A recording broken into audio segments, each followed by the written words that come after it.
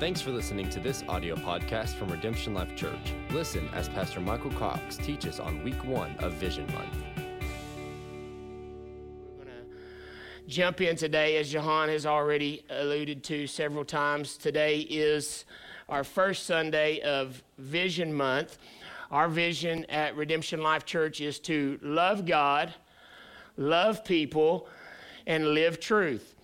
We went through a study about a year ago as a staff. I had done it before on my own in study. I don't know if I did it in school at Lee or just over the years on staff at churches. But really, we went through a study called Simple Church, and it really reiterated my personal convictions and helped me contextualize what was in my heart, and that is to make it simple, stupid. You know what I'm saying? Not so complicated. I don't need a 5-page vision statement that you can't figure out, okay? And so Habakkuk 2:2 says, the Lord says to record the vision, inscribe it on tablets that the one who reads it may run.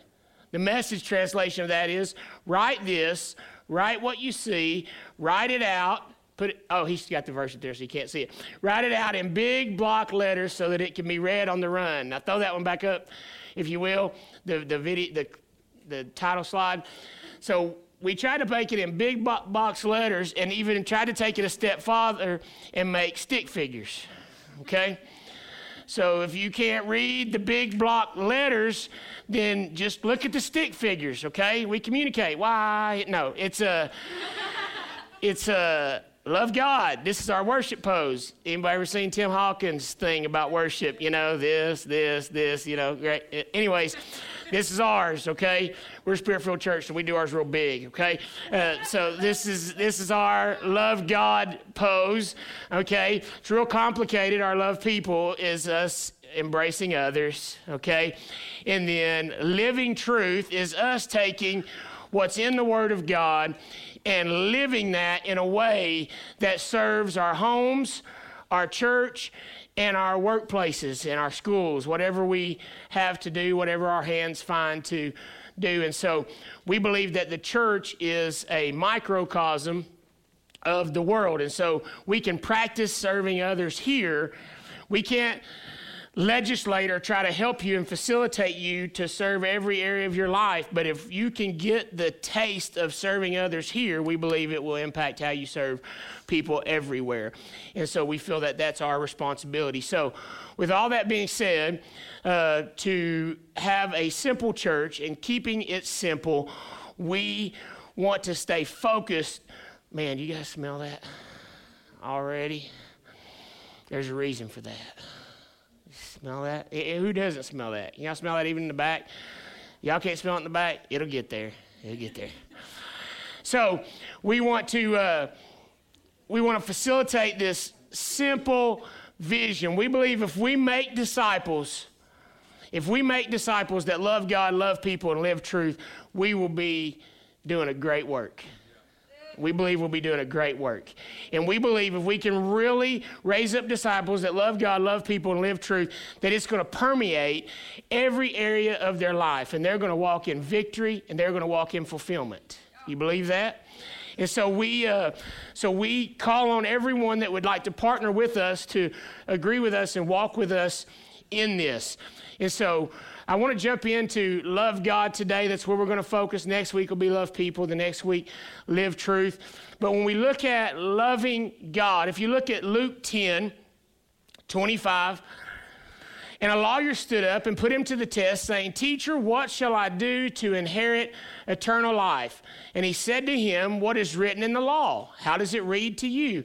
And he answered, "You shall love the Lord your God with all your heart, with all your soul, and with all your strength, and with all your mind, and your neighbor as yourself." And he said to him, "You have answered correctly.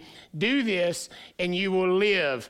I love in parentheses in the NASB, enjoy active, blessed, endless life in the kingdom of God. I'm up for that. Anybody up for that? And so I want that in my life. So love the Lord your God with all your heart, mind, soul, and strength, and love your neighbors as yourself. So there we go. I think our vision is scriptural. according to Christ, right? What's most important, what we're supposed to do. So I think first two, we're in a good shape on where God would have us to be and lead us to be. But the thing is, when we talk about loving God, many people's stance is that we need to make people love God enough.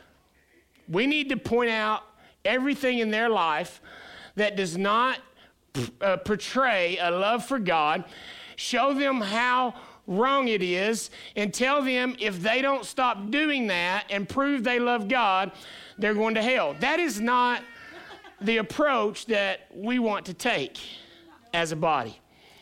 And so we know that, look at 1 John 2, 15 through 17. I remember one time my kids and I were watching a show, and this person, you could just tell, and everything that the person said and everything that they did, you could just see this just, I say it like this, raging against everything. I mean, it was just this self-loathing demonstration. And I don't even want to point out any of the certain manifestations that the person was walking in, because those things alone I don't hold as wrong. So if I start naming them, you're going to say, oh, he's preaching against this, he's preaching against this. I'm not, but it's the attitude and the clear disdain that this person had for just life itself. And my kids said, man, that person doesn't love God. And Johan and I quickly interrupted and said, no, that person doesn't know how much God loves them. That's it. And so we don't need to tell the world, you don't love God, you don't love God. See, look what you did. You don't love God. And I do, look at me. We need to tell the world, you don't know how much God loves you. So amazing when Johan was talking about that peace being, and she got pretty aggressive. And it's so crazy because I was just sitting there thinking, as soon as she tells me I can come up there, I'm going to get up there and say, I don't know about anybody else, but when I talk about peace, I don't think about, this really sweet, swaying thing. I think about this force that busts through doors and just comes open and says, the kingdom is here, rest. We have opportunities on a daily, weekly basis. I look at my week this week. I had so many opportunities to come into impossible situations, in devastating situations, in situations where people felt like they were so far removed from God. But we can be the carriers of his presence, and we bust in and we say, hey, you're not so far from him. The kingdom is at hand for you just like it's at hand for me, and you're not so far from him. It's his intention to meet with you here. We're supposed to come into every situation and bring life and bring hope and bring peace and tell people they can rise up from the ashes. We've so many times came up and just tried to kick the ashes over people instead of tell people you can get up. You can come out of this. And so we want to be a body. We want to be a people. I want to be a man. I want to be a family that constantly is telling people that they can come out of where they are and extend the mercy of God to them, his refusal to leave them where they are. 1 John 2:15 says, do not love the world, nor the things in the world. If anyone loves the world, the love of the Father is not in him. For all that is in the world, the lust of the flesh, the lust of the eyes, and the boastful pride of life is not from the Father, but is from the world. The world is passing away, and also its lust, but the one who does the will of God lives forever. Now I love this verse 15. Do not love the world, nor the things of the world. If anyone loves the world, the love of the Father is not in him.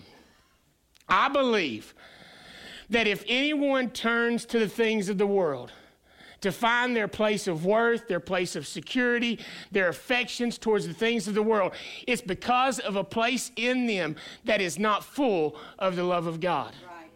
Not they didn't choose to love God enough. Guys, do you understand that if our future is laid out by our ability to choose to love God enough, we're all in trouble? Our future is laid out by his decision to love us enough to pay the ultimate price so that no matter where we are, we can come out of that place and be with him. Yes. And so it's because of his love in us that drives out the desire for anything else. People need to be full of the love of God. Yes. And in the absence of that love of God, they turn to other things. Now, people set up resistance to the love of God in their life through misconceptions about who he is. Oh, he only wants to harm me. He only wants to wait on me to fail and then beat me over the head. And so they try to avoid him because they've been deceived. Their minds have been blinded, and they don't see the glorious light and the redemption of the gospel. And so they've been blinded, and they hold back from him. And it's our job to show them how good, how loving, how amazing he is. For too long, we've thought it's our job to tell everybody how bad they are. It's our job to tell everybody how good he is. Because in comparison to how good he is, it don't matter how bad they are. If any man, woman, boy, or girl can get a revelation about how good God is, how bad they are can disappear. You know, in Luke 7, I think I'm just going to paraphrase this for the sake of time. But in Luke 7, beginning in verse 36 through 48, if you're taking notes, you can go back and read it a little more extensively later. But there's a woman who begins to wash Jesus' feet with her tears and wiping them with her hair. And she poured out a costly perfume. And the people that were with Jesus said, man, if this were really a prophet and he knew who was touching his feet right now, he would not have any part of that. Because she's dirty and she's unclean and she should not be approaching him in that way. Are we scared for God sometimes? Who are we afraid for when people come into this place or other houses where we worship God and we're so concerned about whether or not they can be there or not? Who are we afraid for? Don't be afraid for him. No one's going to touch him and make him unclean. But if only we can usher people into his presence and they can touch him, they'll be made whole. So she's washing his feet. And Jesus, knowing what they're thinking, tells them a parable about two men who were forgiven debts, and one was forgiven a much greater debt than the other. And he says, which one do you think will love me more? Yeah. The one who's been forgiven a greater debt. Sometimes we look down on people who maybe have a greater debt. But the point is, 1 John 4:9 says, we love because he first loved us. And this is a foundational statement for me, and I say it all the time, and it's where this love God principle comes from to us and how we approach it. Our passion and love for God will be directly proportionate to our revelation of his passion and his love for us. We will love him, we will worship him, we will commit our life to him to the measure that we understand what he's done for us. Yes. And the adversary of our soul is constantly trying to keep us from seeing that. And our job is to illuminate the goodness of God to all those we come in contact with. Proverbs 29:18 says, where there is no vision, the Amplified Version says, no redemptive revelation of God, the people perish. But he who keeps the law of God, which includes that of man, blessed, happy, fortunate, and enviable is he. Where there is no vision, where there's no redemptive revelation of God, people perish. If we're telling people constantly how wrong they are, how bad they are, everything that they're doing, and how far removed God is from them, and how much he hates them and their sin, then that is removing from them any vision of the redemption of God. Yeah. And then they perish. We are the redemptive revelation of God. It was Jesus. He was manifest through Jesus, and now it's manifest through us. And we should be a walking revelation of the redemption of God to those around us. For this reason, we strive to arrange a meeting time that facilitates this encounter with God. I like to think of it as a blind date. When people come into here not knowing what to expect, having all these ideas about who they're going to encounter and who they're going to engage, they don't know who it is. They've heard stories about God. I love the song, Good, Good Father. It says, I've heard, 1,000 stories of who men say that you are. There's people that are going to come into this place that are going to have all kinds of ideas about who God is. They're going to have all kinds of misconceptions. They're going to think he hates them. They're going to think he's ready to kill them. They're going to think that if they come into a church, they're going to drop dead, some of them. And they're supposed to come in here to that blind date, and we want to facilitate that to set the stage of them meeting the beautiful Savior that we know he is. Man, you can park your own car. Does everybody here know how to park a car? But we want to begin to dismantle some of those ideas that church is about taking from someone. That, man, I got to get in church because somebody told me if I don't get in church, I'm going to die, so I've got to do all these obligations, and I've got to go, and I've got to do all these sacrifices. We want people to show up and say, wait a minute, there's somebody like waiting here to serve me. Help me park my car. Help me get into the building. Walk me with an umbrella. See, he is here waiting on them. And all we are is like Marshall, who so graciously has helped serve today. We are people who help usher this arrangement, this date, this encounter. And so how they perceive him to be, anybody ever been on a blind date before? Throw my picture up. If you walk into a blind date like this,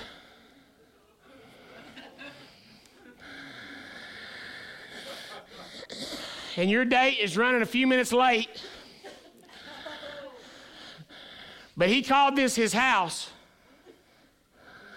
and where he resides and where he meets with people, this is his go-to place to meet with people, or her go-to place to meet with you. This is my favorite spot. I come here every Sunday, and I love everybody there. Come there and meet me there.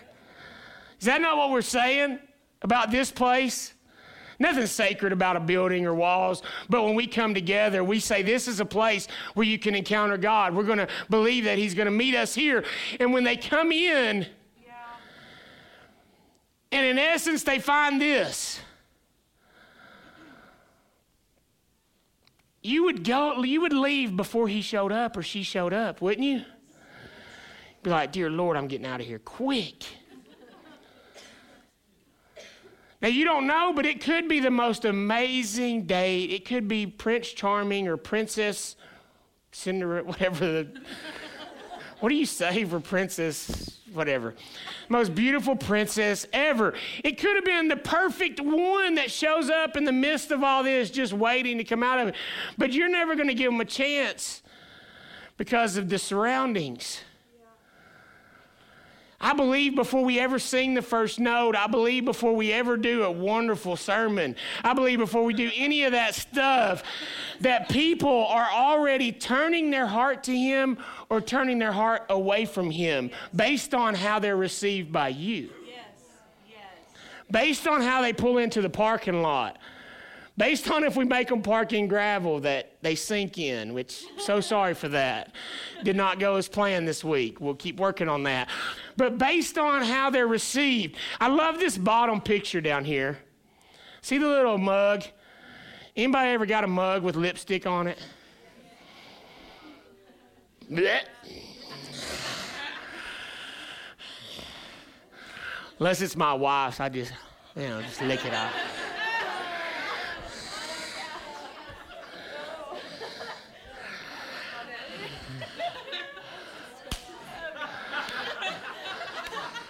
Yeah, that's disgusting. Y'all never, touch mouse or anything. I know. But, man, I was looking at all these nasty pictures, but that one really just really stuck out to me. and had to throw it in this collage because that to me is one of the greatest examples to me of church being done wrong. Because what they're handed is leftovers of what you took, and this all becomes about you and with no thought about them. If you want to drink it, you can drink the cup with my lipstick on it, but primarily this is my seat. Primarily this is my spot. Primarily this is my style. I'm not able to change style. I'm not able to, I can't handle him being all wearing that toboggan up there and stuff. It's my style and it's what suits me, and everybody else can drink out of my cup with my lipstick on it.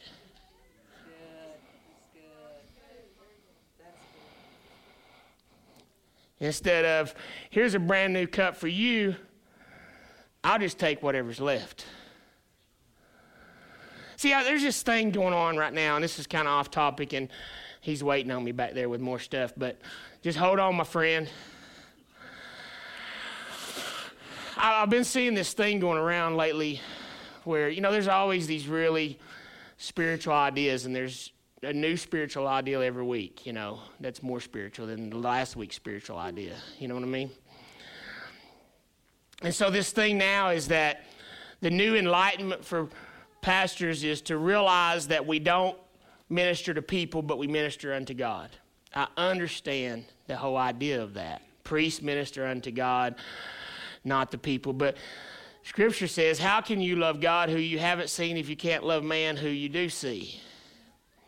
Jesus said, my bread, what I eat, is to do the will of my Father, which just so happened to be loving people. So how did he minister to the Father? He ministered to the Father through loving people. So I think if we're not careful, so many times our ministering to the Father leaves everybody else a cup with lipstick on it. Y'all get in where you can fit in, but I'm just here soaking. Ministering to him is ministering to people. We have to realize that. Psalms 22:3. Let me, before I move on to that, Marshall, will you come on out and serve the main course? What you've been smelling is we went ahead and prepared the main course in this room over here so you could get the aroma of it being prepared. And that's really what it's supposed to be like. I told, thank you, sir. It is a beautiful, we could do that. Just put that lid under it, let it sit up there on the under the plate. Yeah, make it prop. There you go. There you go. There you go. Maybe it'll stay and maybe it won't. We'll see. Probably not. That was a new idea I just sprung on him. And he's a perfectionist. We're here to serve. I know this isn't Serve Sunday. This isn't Live True Sunday. But you can't love God without serving people. And we can't usher people into a loving God and an encounter with him that disarms all their opposition to him without being people who show God's heart for them through serving them with excellence. Thank you, Marshall, so much. Didn't he do a wonderful job? Doesn't he look sharp? He flew all the way in from California to do that for us today. He's been in California. His brother passed, and they had a funeral this week and everything, but made it back to do that for us. Psalm 22:3 says, you are holy, you are enthroned upon the praises of your people. The Message says, leaning back on the cushions of Israel's praise. So, can you just get the picture? We try to facilitate the logistics to communicate God's value he places on every human. Yes. If someone invited you to a blind date and it looked like those pictures that we had earlier, what kind of value would that communicate to you?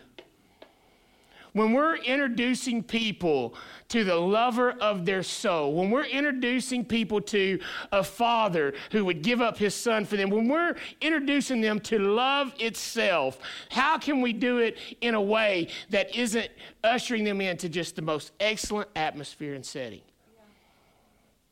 If you came into a place, you would not receive much value. But if you come into this, it could be like Beauty and the Beast. Some of you be having thoughts like, now that is not the person that I was hoping for, but I'm going to finish this meal. I'm going to listen to what they have to say. I'm going to see maybe if they've got a good personality. I'm going to see, I'm just going to give them a chance to at least win my heart because I really like this experience and this atmosphere. We want people just to give him a shot. We want people just to hang on for a few minutes in his presence and give him the opportunity in this atmosphere to tear down walls and strongholds. It's our responsibility.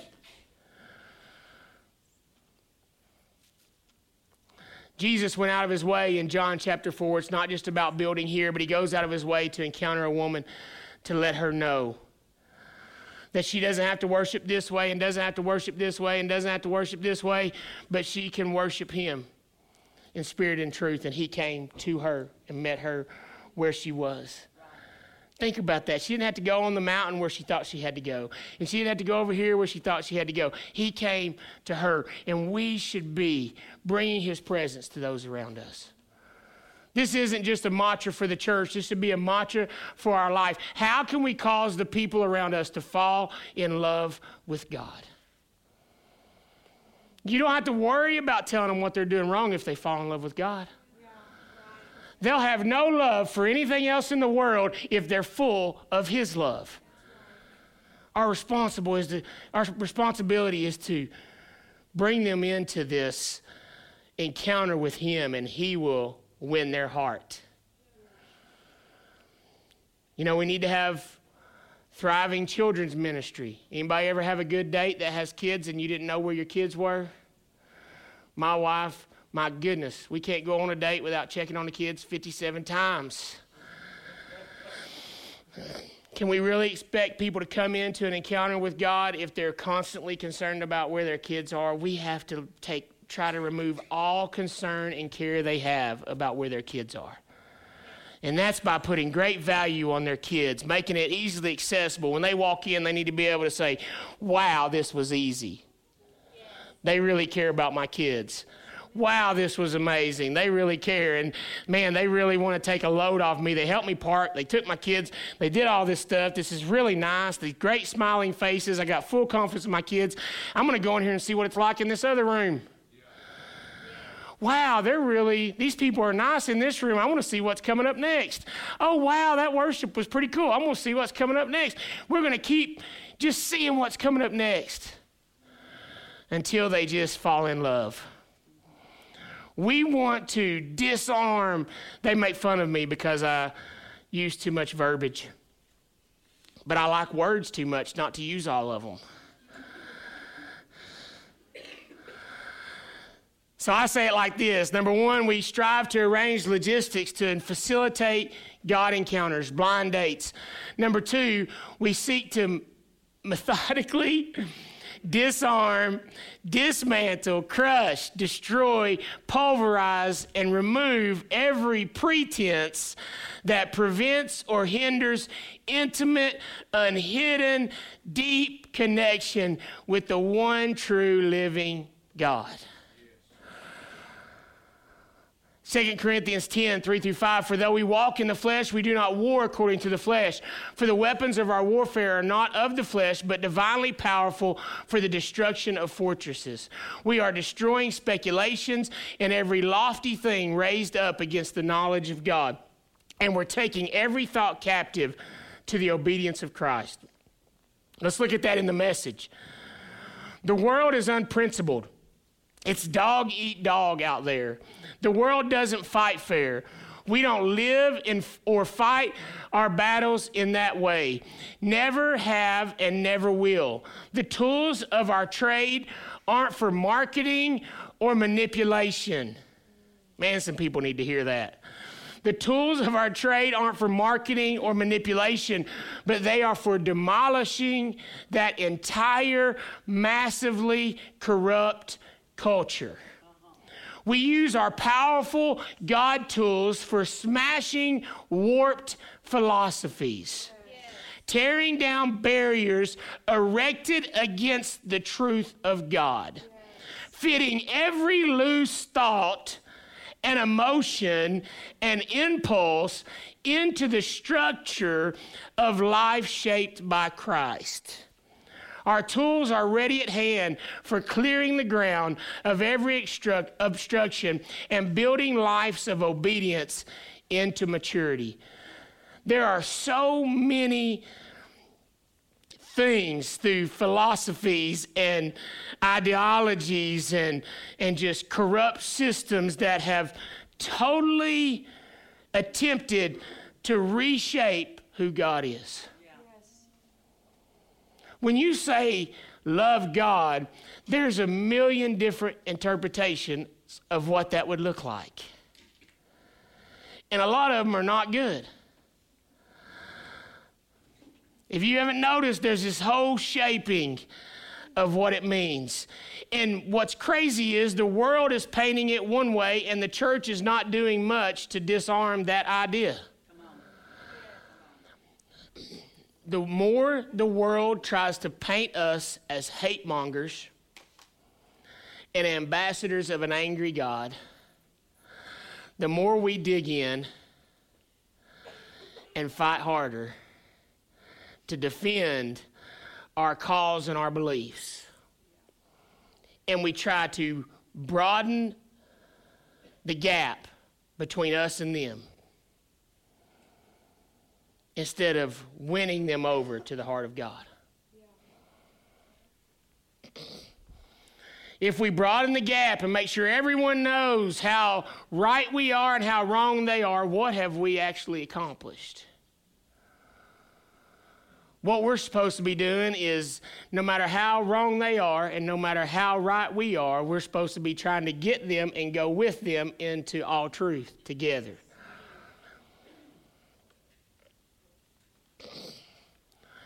2 Corinthians 11:3, but I'm afraid that as the serpent deceived Eve by his craftiness, your minds will be led astray from the simplicity and purity of devotion to Christ. Simplicity and purity of devotion to Christ. Look at Colossians 2:8. I'm going to read this. I was going to read a couple of translations, but for time, I'm just going to read it from one. Let's go from the Message. Watch out for people who try to dazzle you with big words and intellectual double talk. They want to drag you off in endless arguments that never amount to anything. They spread their ideas through the empty traditions of human beings and the empty superstitions of spirit beings. But that's not the way of Christ. Everything of God gets expressed in him so you can see and hear him clearly. You don't need a telescope, a microscope, or a horoscope to realize the fullness of Christ and the emptiness of the universe without him. When you come to him, that fullness comes together for you too. His power extends over everything. Look at verse 15. When we talk about, I would that your minds not be led astray as the serpent deceived Eve. Look at verse 15. This is what Christ did. He stripped all the spiritual tyrants in the universe of their sham authority at the cross and marched them naked through the streets. So all these ideas and all these things and these philosophies and the ideologies and the methodologies and all this stuff that tries to put us in this place, and really it just tries to separate us from God. Right. We're trying to just prove how set apart we are and how different we are, instead of trying our best to go and get as many people as we can to join us in his love. This is the one that sometimes gets me in trouble. So we want to facilitate logistics, and we want to make this blind date happen, and we want to disarm all these ideas, and we want to do our best to completely destroy some of the thoughts people have. For some reason, I love watching Westerns, and I see that piece busting through saloon doors, and I just keep seeing us busting through saloon doors in some of the most depraved environments. And just busting in and say, hey, there's a new sheriff in town, and he's not a sheriff that's coming here to tell all you guys you're going to jail, but he's coming here to say, hey, I got a new idea for a better life. I'm going to tell you about a chance and a hope and an opportunity and a place that's secured for you, so that will make this pale in comparison. Yes. And everybody will want to line up and follow me out of here today. It's a totally different way to shut down a saloon.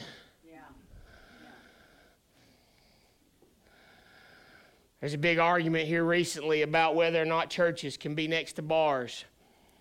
And a lot of the churches were trying to pass ordinances and stand with the rule that bars can't come close to churches. I understand the reasoning behind that. That's wonderful. We actually left our first storefront church because there was a bar coming in, and that ordinance was in place at that time. So our landlord was just like, they're paying a whole lot more than y'all are. So I need your lease is up. So we said, that's fine, whatever. But if they hadn't told us our lease is up, we would have stayed right there next to the bar. Been just fine. If we pass those ordinances, then that means, it doesn't just mean bars can't go by churches, it means churches can't go by bars. I don't want to be told where we can put a church. I don't want to be told how far away we have to stay away, so we don't want to affect their business. We're not afraid of bars. We're not afraid of people that may walk in darkness. We're not afraid of those situations and those circumstances. RLC, under the leadership of Michael and Jahan Cox, will unashamedly promote, challenge, compel, and even dare connection at a spirit, heart, soul, emotion, and body level. If you sometimes say, why don't y'all chill out, we probably won't. You sometimes say, why are you always trying to push us to a deeper place? We probably always will. It's in our vision statement. You know what you're signing up for. But we believe that you need to be compelled and pushed. Jahan's always daring us to go to places of deeper worship and surrender, and engage our emotions and our will and our bodies even. Why do we got to engage our bodies? Well, you'll know when you try it. You'll know when you try it. You'll know how freeing it can be to just surrender that, I say that money is one of the greatest strongholds that is just such a great act of faith when we lay money down. But also, and you guys all have in your mind right now what I'm talking about when I say engaging your bodies, and you're all probably wrong. Because I don't have any specific thing in my mind. I don't just have what she just said. When you say hallelujah, that's a hallel, and that's a out of control thing. And so I'm not sitting here saying everybody has to worship a certain way. That's not what I'm talking about. I'm talking about any act of obedience that we do, that we actually engage physically our body and our life and some action into it, instead of just what we say and what we think and what we declare, but we actually make our body obedient. I'm talking about fasting. I'm talking about sacrifice. I'm talking about any time that we let the will of God supersede the desire of the flesh. Whatever that act of obedience looks like to you, we're going to constantly try to compel you to engage that, because there's a place of breakthrough and freedom in that, and an expression of our love back to God for the love he expressed to us that is unparalleled. Aren't you glad that Jesus didn't just come to the earth and say, bless you, I love you, be free? But he took his body and he put his body in it. And when we respond to him, we're supposed to take our body and put our body into it. And so we're going to compel you to do that, challenge you to do that. Romans 12, man, we read this all the time. I urge you, brethren, by the mercies of God, to present your bodies a living and holy sacrifice acceptable to God, which is your spiritual service of worship. Do not be conformed to this world, but be transformed by the renewing of your mind, so that you may prove what the will of God is, that which is good and acceptable and perfect.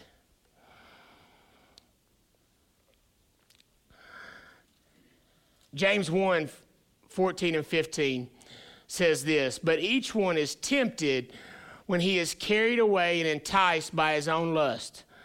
Then when lust has conceived, it gives birth to sin, and when sin is accomplished, it brings forth death.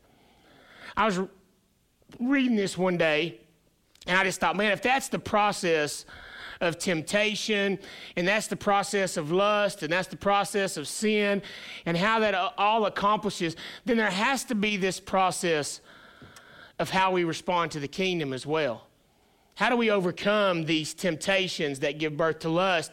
And just inspire me just to take that and just transition it. And I believe this is potentially for us how we can walk in life. So if we looked at that from a kingdom perspective, but each one is attracted when he is carried away and enticed by God's love. When love has conceived, it gives birth to obedience. And when obedience is accomplished, it brings forth life.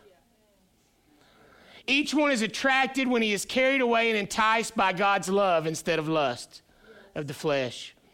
When love is conceived instead of lust being conceived, it gives birth to obedience instead of lust giving birth to sin.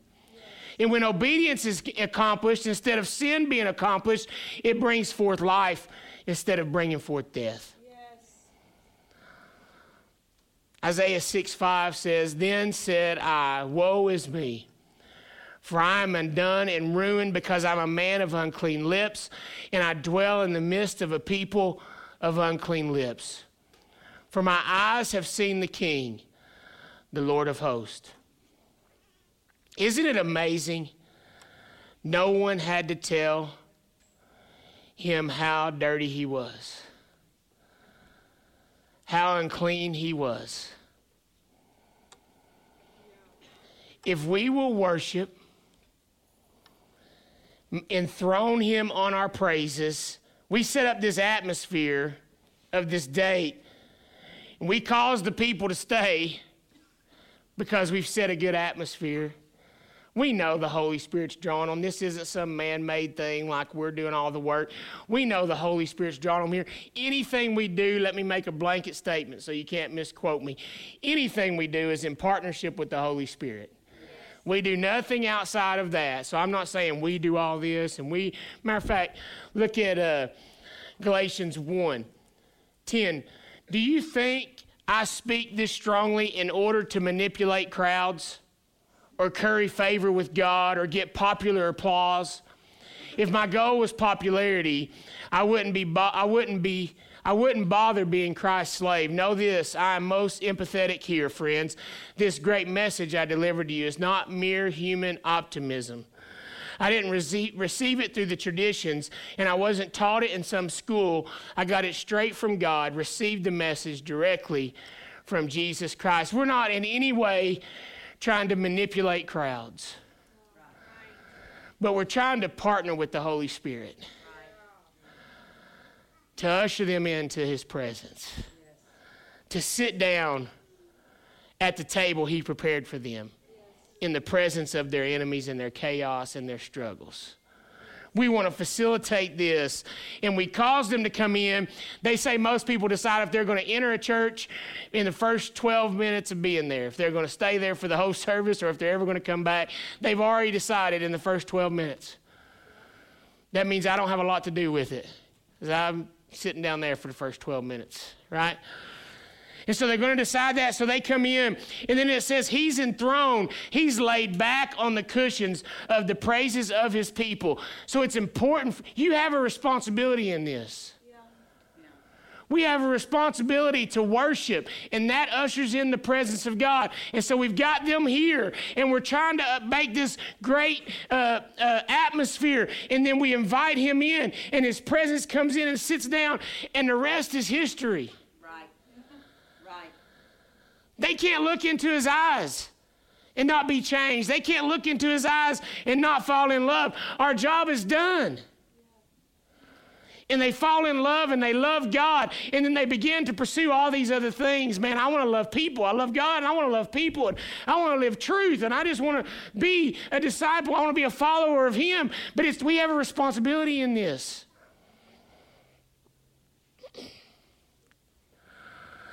Just like in Isaiah 6, we live our life for him not because we're indebted, but because there's no other reasonable response to an absolute worthy being. Yes. We don't live our life for him because we have to. We don't live our life for him because it's the only way to get to heaven. We don't live our life because of any of those reasons. If we do it for those reasons, that's why we hate people that aren't doing it, because we think they might get in without doing all the things we're doing. Seriously. If we're trying to pursue the things of God we talked about last week through man's system, we get mad when somebody shortcuts it. Man, they got favor. They didn't have to do all the things I had to do. Well, maybe they went there by faith and you're still trying to work there through your flesh. And so they took a little shortcut through faith and you're still like, man, well, how'd they do that? I'm mad. And then we look for fault in them. They're not so clean. Look, they got a little something going on with them. They don't sin like I do, but they got some other sin.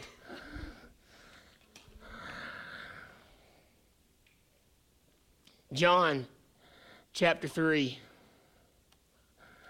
I'm going to end with this today.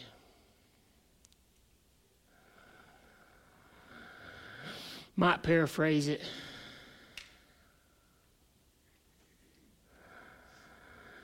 John's disciples, John the Baptist's disciples, they got concerned because Jesus was baptizing some people.